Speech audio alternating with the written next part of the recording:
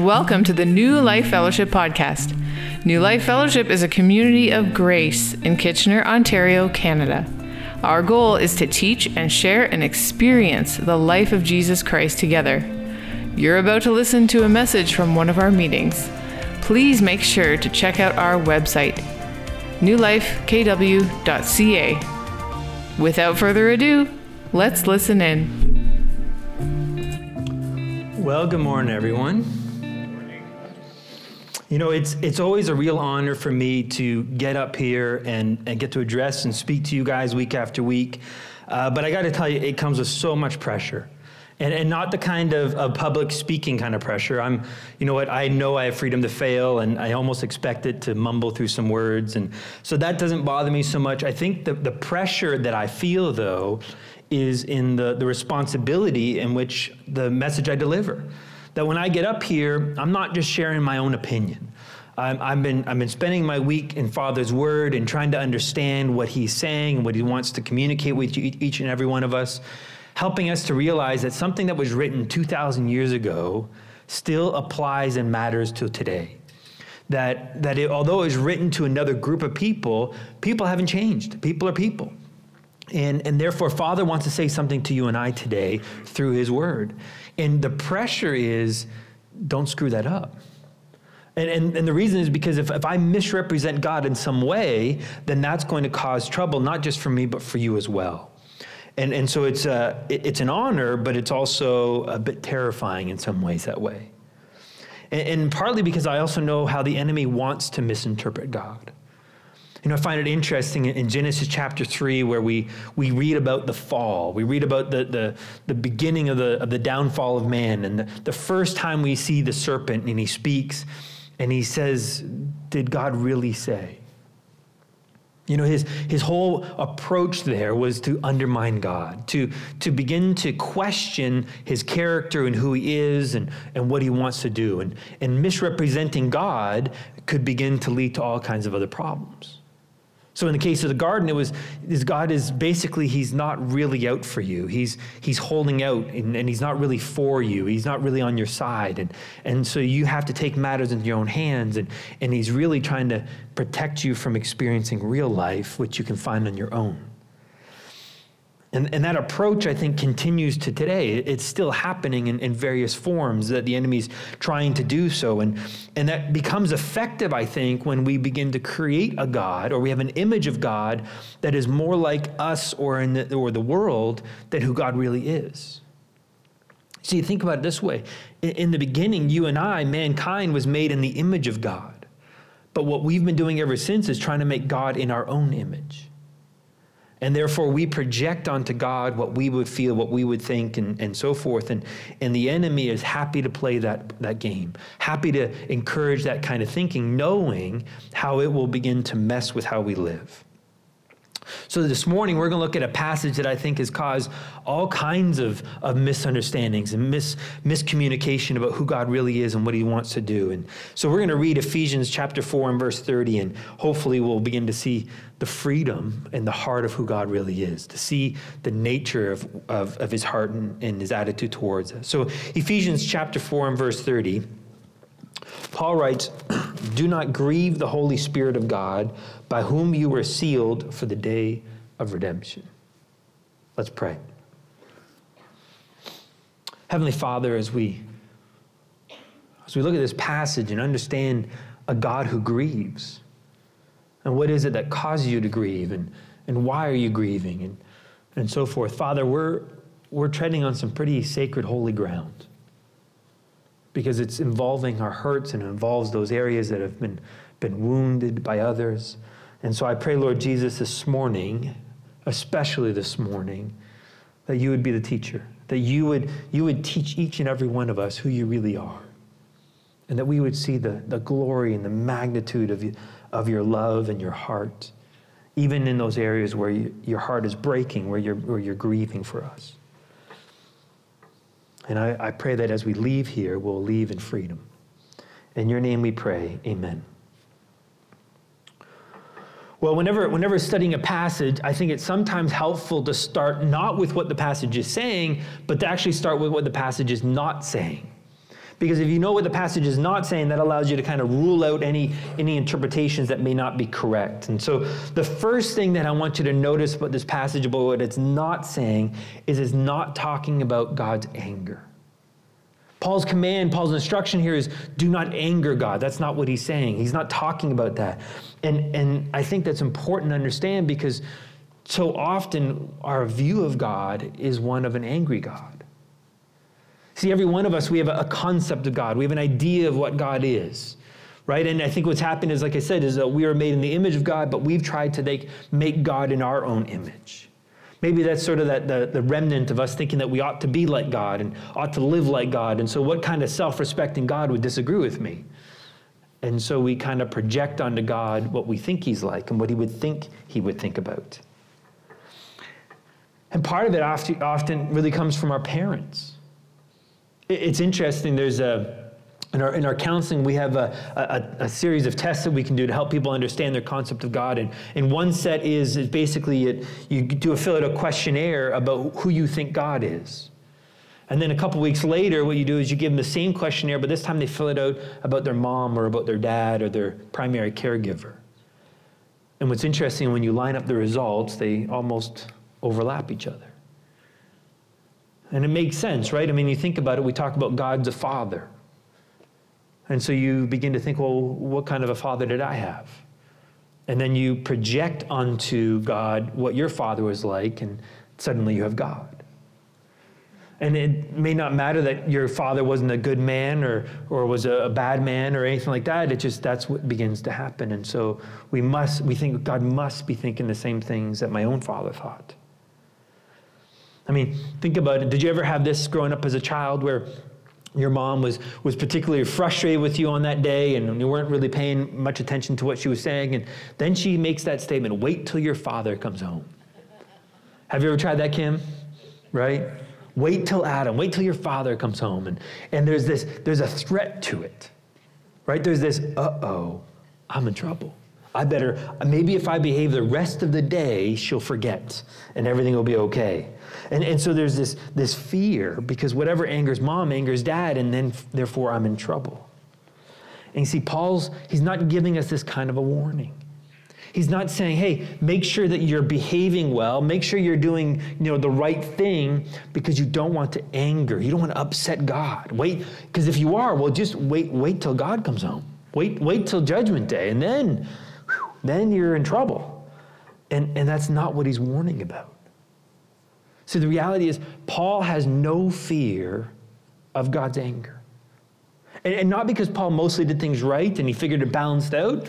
It's just that he understood that there was no opportunity or place for God to be angry towards his children, towards his kids.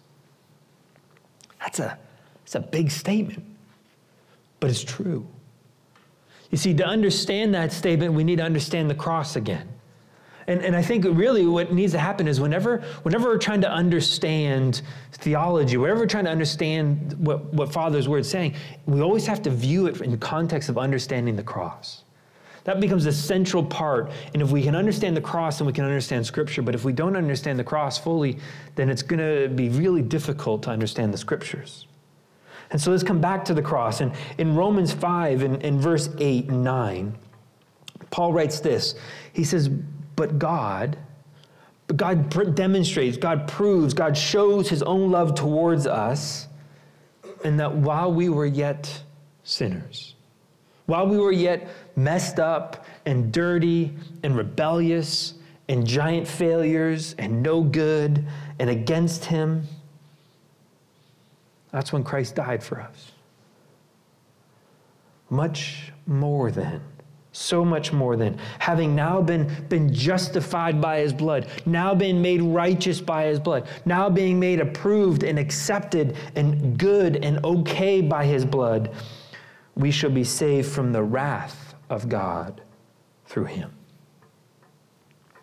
That word wrath is really just another word for anger.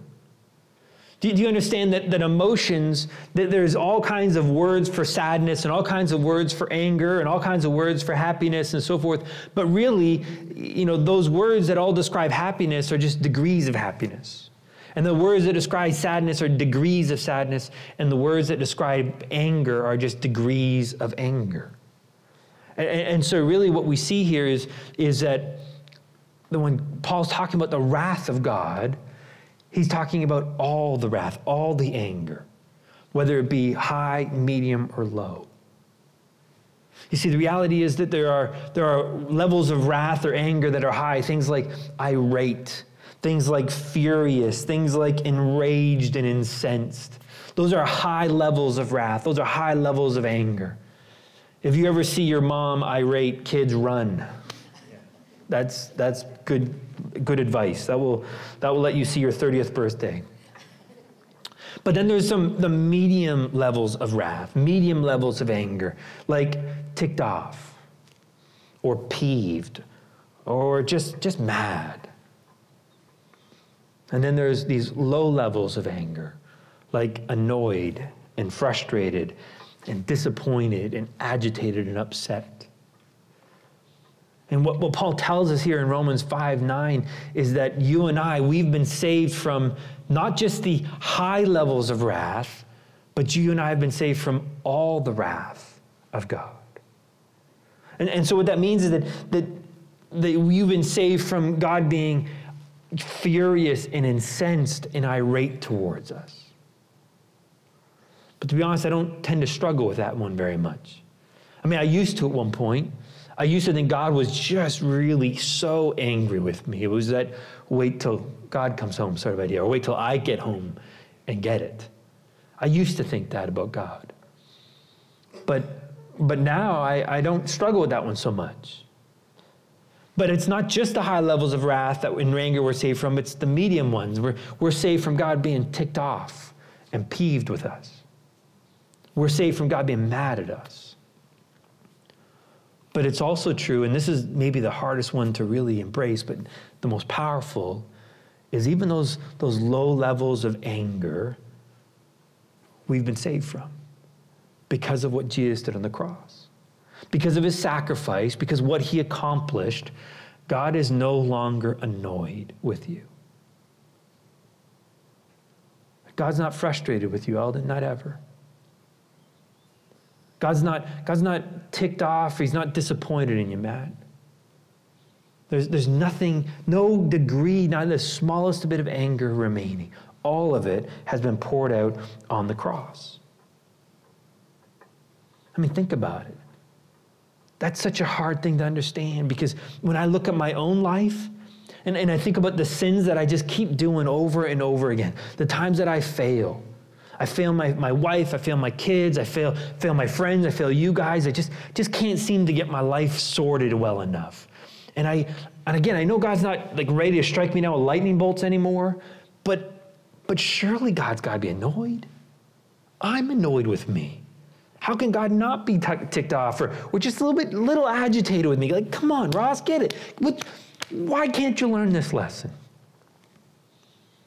And he's not. He's not ever disappointed in you and me.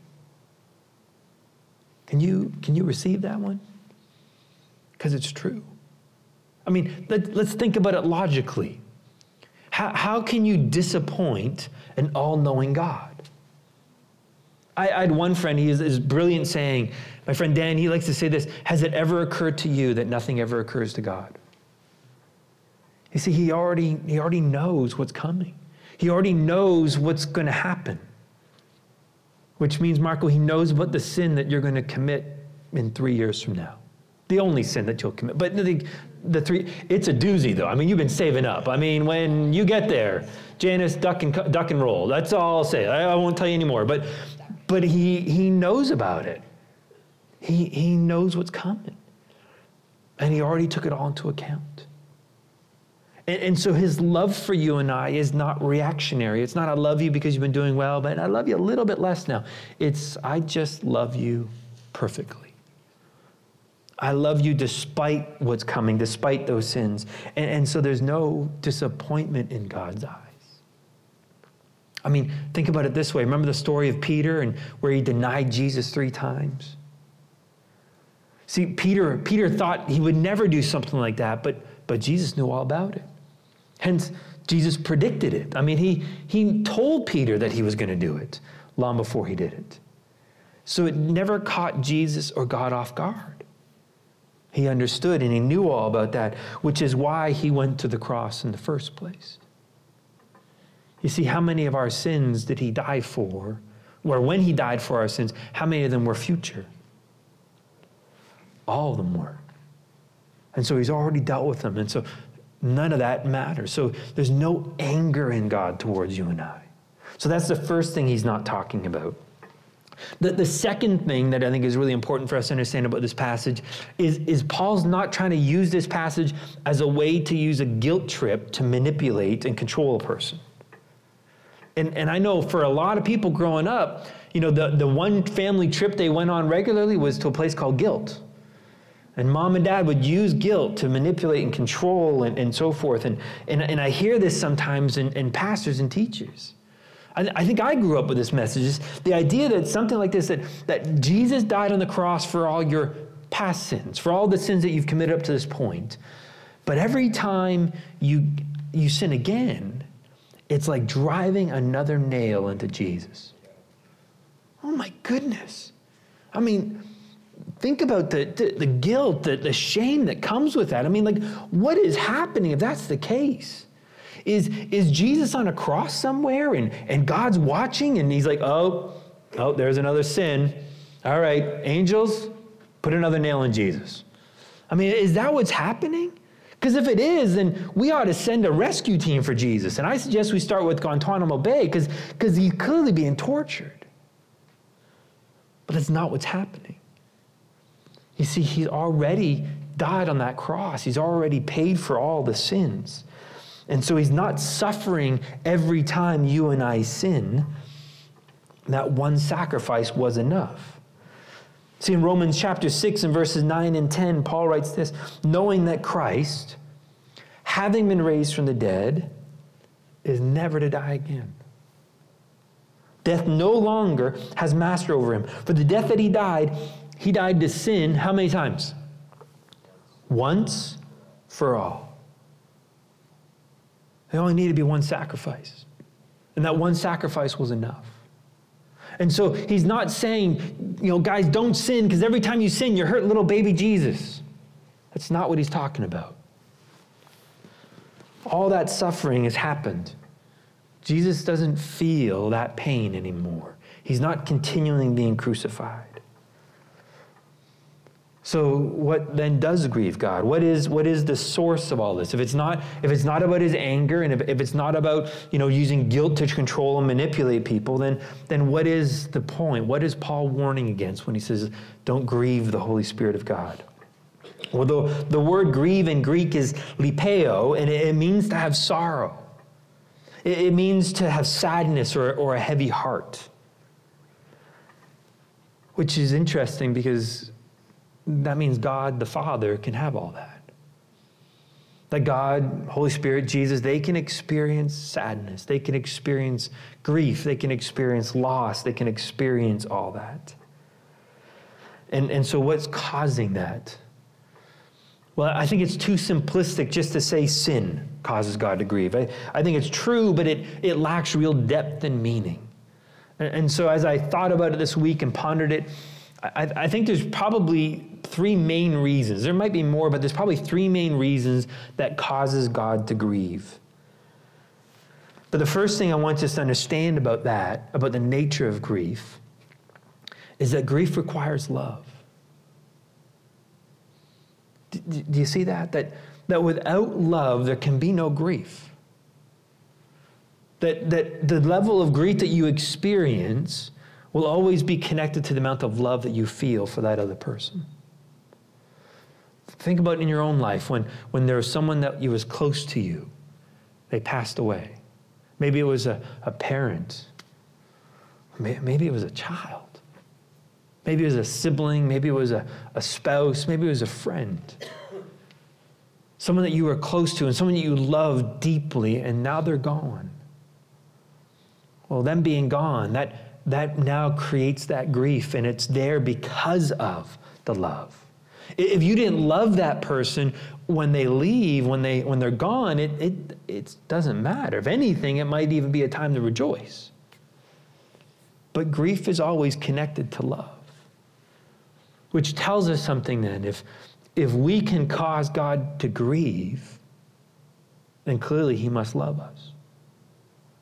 Clearly that there's a degree of love that is there for us. And it comes down to really the choices that we make primarily. So the three reasons we want to look at. The first one I think is actually connected to the passage, right? So in verse 30, verse 30 should begin with the word and. So it's really connected to verse 29, what we talked about last week. And verse 29 says, let no unwholesome word proceed from your mouth, but only such a word as good for edification according to the need of the moment, so that it'll give grace to those who hear. See, I think when we mistreat one another, when we cut each other and we tear each other down rather than build each other up, I think that grieves God. And it makes sense because it's the kind of grief I think that God has can really only be best understood by a parent watching their kids interact with one another. When you see your kids begin to bite and physically and metaphorically, when you begin to see them fight and attack and just cut down, it breaks your heart as a parent. And I think God feels the same way when he sees us as kids, that we lose out the opportunity to encourage and to build up. And so he sees this whether it be in marriages, in friendships, in churches. Too often, the enemy is using these hurtful words to drive a wedge. And I think that's connected. That's in large part what Paul has in mind, is that when we use these unwholesome words, God is sad to see his kids hurting this way. The second reason for grief that I want to talk about this morning isn't primarily attached to this passage, in the sense that I don't think it's primarily what Paul had in mind, but I do think it's what causes God to grieve. It's the sin and death in this world. See, remember, you and I, we were made for paradise. We were made for the Garden of Eden. We weren't made to suffer this way. We weren't made to die. We weren't made for this kind of loss, and yet we find ourselves in this place. And God knows that, and God understands that, and he has sorrow and grief alongside us. Remember in John chapter 11? This is the story of Lazarus, where Lazarus has passed away, Lazarus has died, and Jesus, getting word that he was sick, he didn't immediately go to his rescue. Instead, he waited a couple days, and then he traveled to where Lazarus was. But Lazarus had long died. He had been buried and sitting in the tomb now. And so Jesus shows up, and it's a funeral. Everyone is sad. Everyone is upset. Everyone's crying. And so here's God, and here's Jesus, and he speaks to them. And Mary comes up to Jesus and says, basically, if you're only here, you could have stopped this. And she's bawling, and everyone's crying. And we get the shortest verse of the whole Bible. What is it? Jesus wept. Please understand, he wasn't crying because of the lack of faith. He wasn't upset with these people thinking, don't you know who I am on the resurrection? I can raise Lazarus, have some faith in me, for goodness sake. Have you not seen the miracles I've done? That wasn't what he was getting at. He wept because they were weeping. He had grief and he had sorrow because they were experiencing that grief and that sorrow. I love how the prophet Isaiah describes it in Isaiah chapter 53, talking about Jesus and what kind of a man he was going to be. And it says he grew up before him like a tender shoot, like a root out of parched ground.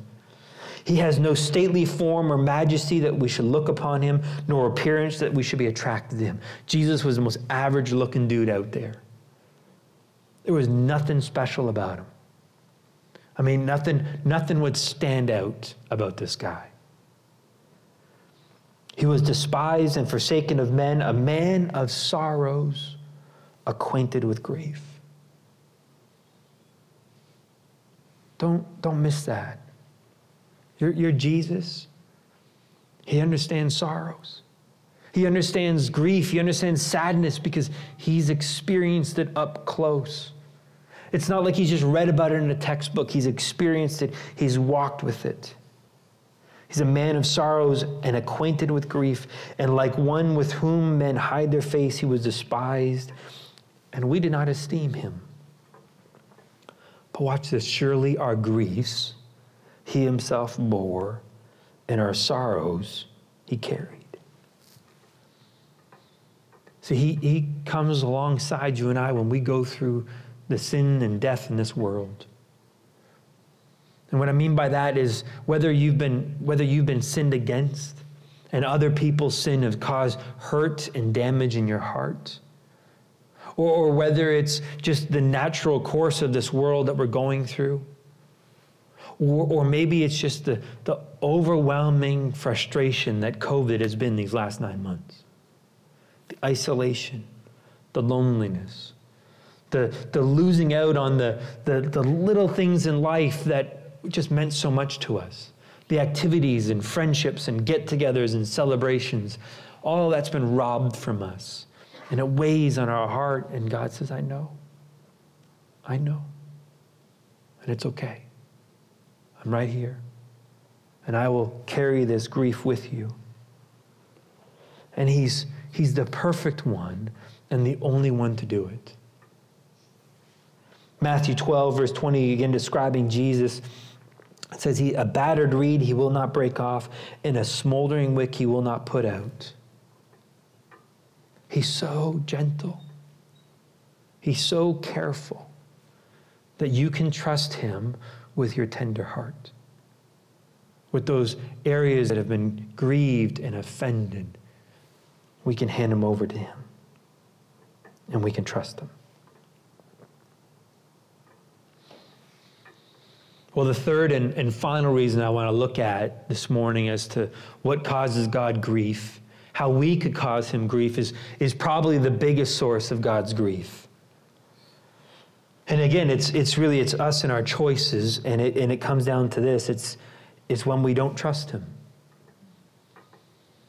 When we don't take him at his word. We don't take him on his actions. We don't believe him.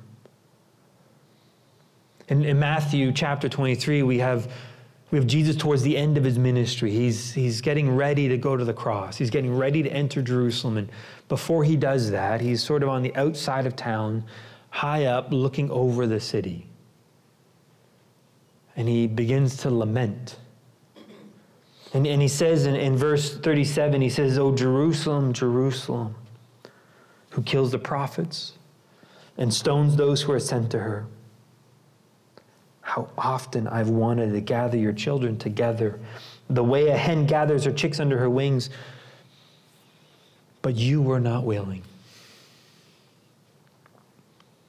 Again, as a parent, I can begin to understand this. As a parent, you love your kids and you want to see your kids succeed and do well and just make good choices, knowing how much it will benefit them. And you can see, because of your maturity, you can see because of what you've done in making those similar mistakes before them, you know what they're about to step into. And it pains you to watch your kids make these choices, make these decisions. And that's Jesus here. He's looking at Jerusalem. He's looking at Israel. He's looking at his own people. And he's saying, I've wanted to protect you. I've wanted to love you. I've wanted to look after you and care for you and provide for you and give you what you need, like a mother hen would do with her baby chicks. But you weren't willing. You didn't trust me to do it. You didn't think I could, or maybe you just didn't think I would. Maybe you thought I was angry at you. Maybe you thought I was disappointed with you, or that you hadn't earned it, or even worse, that you deserved the negative stuff you're going through right now. None of that's true, Jesus says. I long to look after you. I long, all that I need from you is to come. All I need from you is to take me up on my invitation and experience life in me. Prophet Isaiah records these words of God to the nation of Israel who like us, couldn't take God at his word.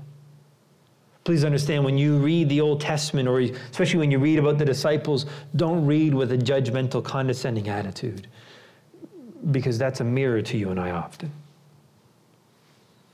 And Israel was going through a time where they weren't looking to God. They weren't running to him. They were instead trying to handle life and their problems on their own. They had built up their own gods, and maybe themselves as a god. And so Isaiah, he writes to them, he says, I shall make mention of the loving kindness of the Lord. That word loving kindness is a covenant word. It's the Hebrew word hesed, and it means this idea of this covenant love. That unconditional, I'll always be there love. And he says, I shall make mention of that covenant, unconditional, perfect love of the Lord, the praises of the Lord according to all the Lord has granted to us, and the great goodness toward the house of Israel, which he has granted them according to his compassion and according to the abundance of his loving kindness. It wasn't because they behaved well. It wasn't because they made good choices. It wasn't because they kept their nose clean. This loving compassion, this kindness was coming from God's heart, his compassion. For he said, surely they are my people, sons who will not deal falsely. So he became their Savior. In all their affliction, he was afflicted. And all the things they went through, he went through, and he suffered along with them. And the angel of his presence saved them. And in his love and his mercy, he redeemed them, and he lifted them, and he carried them all the days of old. Sound familiar? And then the last line, but they rebelled and grieved his spirit. They chose to reject his love. They chose to reject him and his power. They chose to reject what he has done and let him be their Savior. They've rejected their identity. And that's what we do. Not in the grand scheme of things, but in a moment. In any given moment, we're capable of doing all that. Of saying that God, your love for me isn't enough. That I need more. I need something on top of that. That God, that your power to say no to this temptation or to say yes to your loving this person, your power isn't enough. I need more than that. I need relief. I need something else. Or we've rejected what he's accomplished on the cross. That you are actually forgiven of every sin, big or small, even the super big ones. And that you're actually now a new creation, a brand new person. You're not that same person. I know what you're feeling. I know what you're thinking. I know what the enemy tells you. I know what shame whispers in your ear over and over again. But don't reject the cross. Don't reject what God says. Don't reject what God has done. Don't reject this new identity, this new righteousness, this acceptance, and this freedom. Because when we do, it grieves God. But please understand, he grieves because he knows the pain that we bring into our own lives. Like that parent watching their child hurt themselves. That's what he's talking about. And so this passage here, not grieving the Holy Spirit, goes on to say at the end of verse 30, he says, don't grieve the Holy Spirit of God, by whom you were sealed for the day of redemption. Now please understand, the reason again is not a threat. It's not talking about judgment day in the sense of just you wait. That's not what it's talking about. But that word sealed is talking about ownership. It's talking about being marked or branded, you might think of. So you think about maybe a cattle, and so the farmer purchases a cattle, he might brand that cattle to let everyone know this belongs to me, this is my cattle. And that's what you and I has happened to us. We've been branded, we've been sealed, we've been marked by the Holy Spirit for that day of redemption. That day of judgment where the unbeliever will face deep judgment and deep hurt and deep loss and even the wrath because they've chosen to reject God. We won't experience that. Instead, I think what Paul's referring to is this sense of hope. You see, that knowing that what you're going through might be hard, it might be difficult, but God wants to speak through that. God wants to work through that in some powerful way. That God wants to redeem the moment and use it for our good. And use it for the good of others. And basically, I think what Paul's telling us here is to live with the big picture in mind. To see that there's more going on in this world than just our own present moment. That we live with eternity in mind. Francis Chan has this great illustration that I'm going to steal. It's maybe his best illustration or best known illustration. But what he would do is he would have this long rope, just hundreds of feet long, basically. It would go all the way out to the end of the stage. And he'd say, imagine this rope is your life. It's a timeline. And then on the end of the rope, he would wrap some colored tape about 3 inches or so onto the end of the rope. And he says, this rope is your whole life. It's your whole timeline. And it goes off stage because it just keeps going and going and going and going. But this tape is your life here on this planet. These 70, 80, 90 or so years that you've got. And he says, what too often we do is we worry about those 3 inches. That we're worried about just right here, thinking about what it'll do when we get to here and how we manage when we get to there. And we lose sight of the rest of the rope. We lose sight of all that God wants to accomplish and do. And it's not that those 3 inches are unimportant. They are.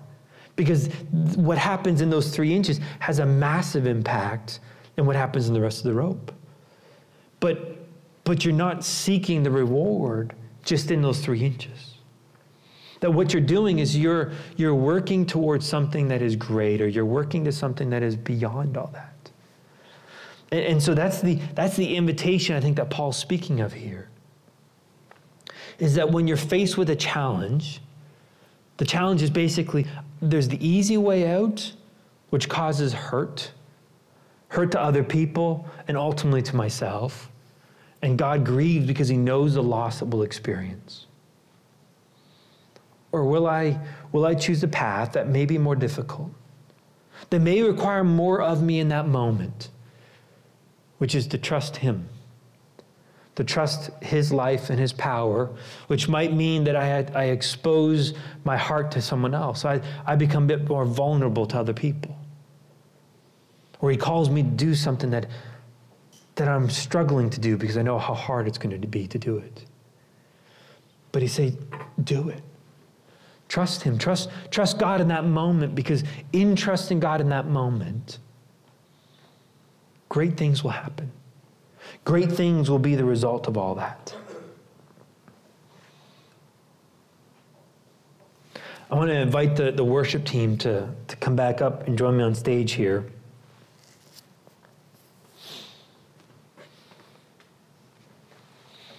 I've asked them to play a song for us that the words are on the screen mainly so you can hear and read the words, because the words I think are so powerful. So you can sing. I'm not going to tell you not to sing, but I really want you to listen to this song. Let these people sing this song over you, because essentially it's, I think, a song that God wants to sing over all of us. And as I thought about how do I end this message, I wanted to make sure that we didn't make this all about us. That I want to make sure that it's still God's the main character of the story, and we got to make it about him. And so how do we how do we make sure that it's all about him? And how do we make sure that ultimately that he's glorified? And I said, so God, how do we glorify you in all this? And I think he said this to me. He says, the best way you can glorify me is by trusting me, by taking me at my word. And so basically, we have 1 John 3:23, where God says, this is my one commandment, that you would believe and that you would love other people. That's it. Trust me and love people. And I think he wants us to believe who we are, so not just so that we can love other people, but that we can even love ourselves. Because that's where it starts. If you can't love yourself, you're going to struggle loving other people. That's just the reality of it. And so this song, I think, is an invitation to you and I to own who we are, to own this gift of grace, this gift of love, this gift of mercy that God's bestowed on you. And so I pray that you'll be able to own this belovedness.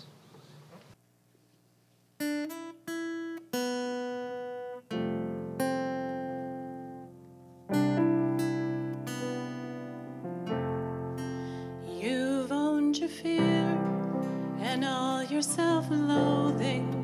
You've owned the voices inside of your head. You've owned the shame and reproach of your failure. It's time to own your belovedness. You've owned your past and how it's defined you. You've owned everything everybody else says. It's time to hear what your Father has spoken. It's time to own your belovedness. He says you're mine. I smiled when I made you. I find you beautiful in every way. My love for you is fierce and unending. I'll come to find you, whatever it takes, my beloved.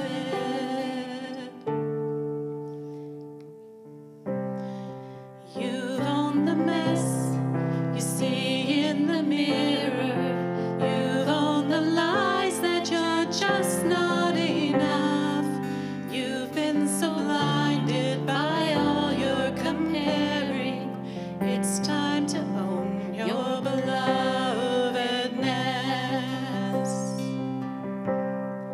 He says you're mine. I smiled when I made you. I find you beautiful in every way.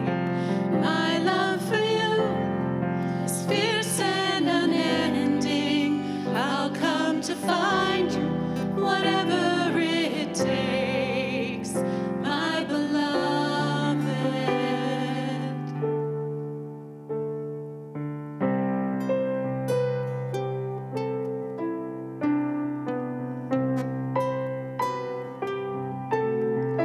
You are completely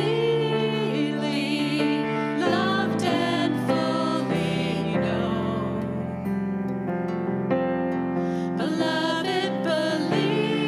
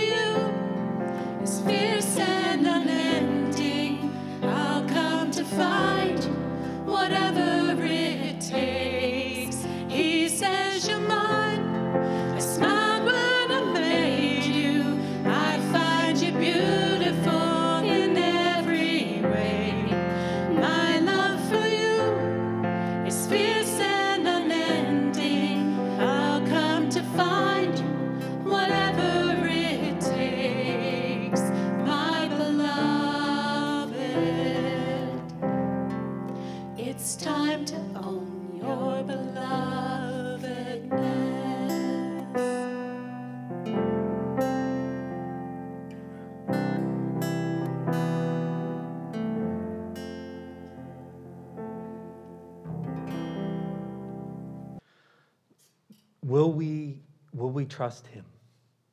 Will we own all that he's given to us? That you are his beloved, that you're free, that you're clean, that you're pure, that you matter, that you're important. And that's not meant to just dismiss your griefs. It's not meant to just dismiss the sorrows and the difficulties. It's the knowledge that he's right there with you. And maybe he's weeping with you, like he was with Mary at Lazarus' funeral. Maybe he wants to be the strength and the power to protect you, like he wanted to protect Israel, but they weren't willing. Wherever you're at, trust him. Let him love you. Let him be enough. Let's pray. Father, we thank you for all that you've done and what you've given to us. Because of the cross, you've invited us into a family that is more than we could ever imagine or think. You've made us your beloved. And so, Father, we love you for that, and we thank you for that. And I pray that each and every one of us, that while we will continue to struggle with that at times, that we would learn to trust you more, that we would allow that love in more and more, and we would experience the freedom that comes with it. But thank you, Jesus, that you're patient while we learn to trust you. In your name we pray. You've been listening to the New Life Fellowship podcast. Thanks for joining us. For more great content, please be sure to check out our website, newlifekw.ca, and sign up for our mailing list. Subscribers will receive our The Life in the Apartment ebook that is sure to encourage and bless. Don't forget to follow us on Facebook, Instagram, and subscribe to our YouTube channel to watch the latest services and additional video content. New Life Fellowship is a registered charity that is supported by the giving of partners and friends. All donations will be received. If you would like to donate at newlifekw.ca. Your giving is highly valued and appreciated. You are loved. Take care.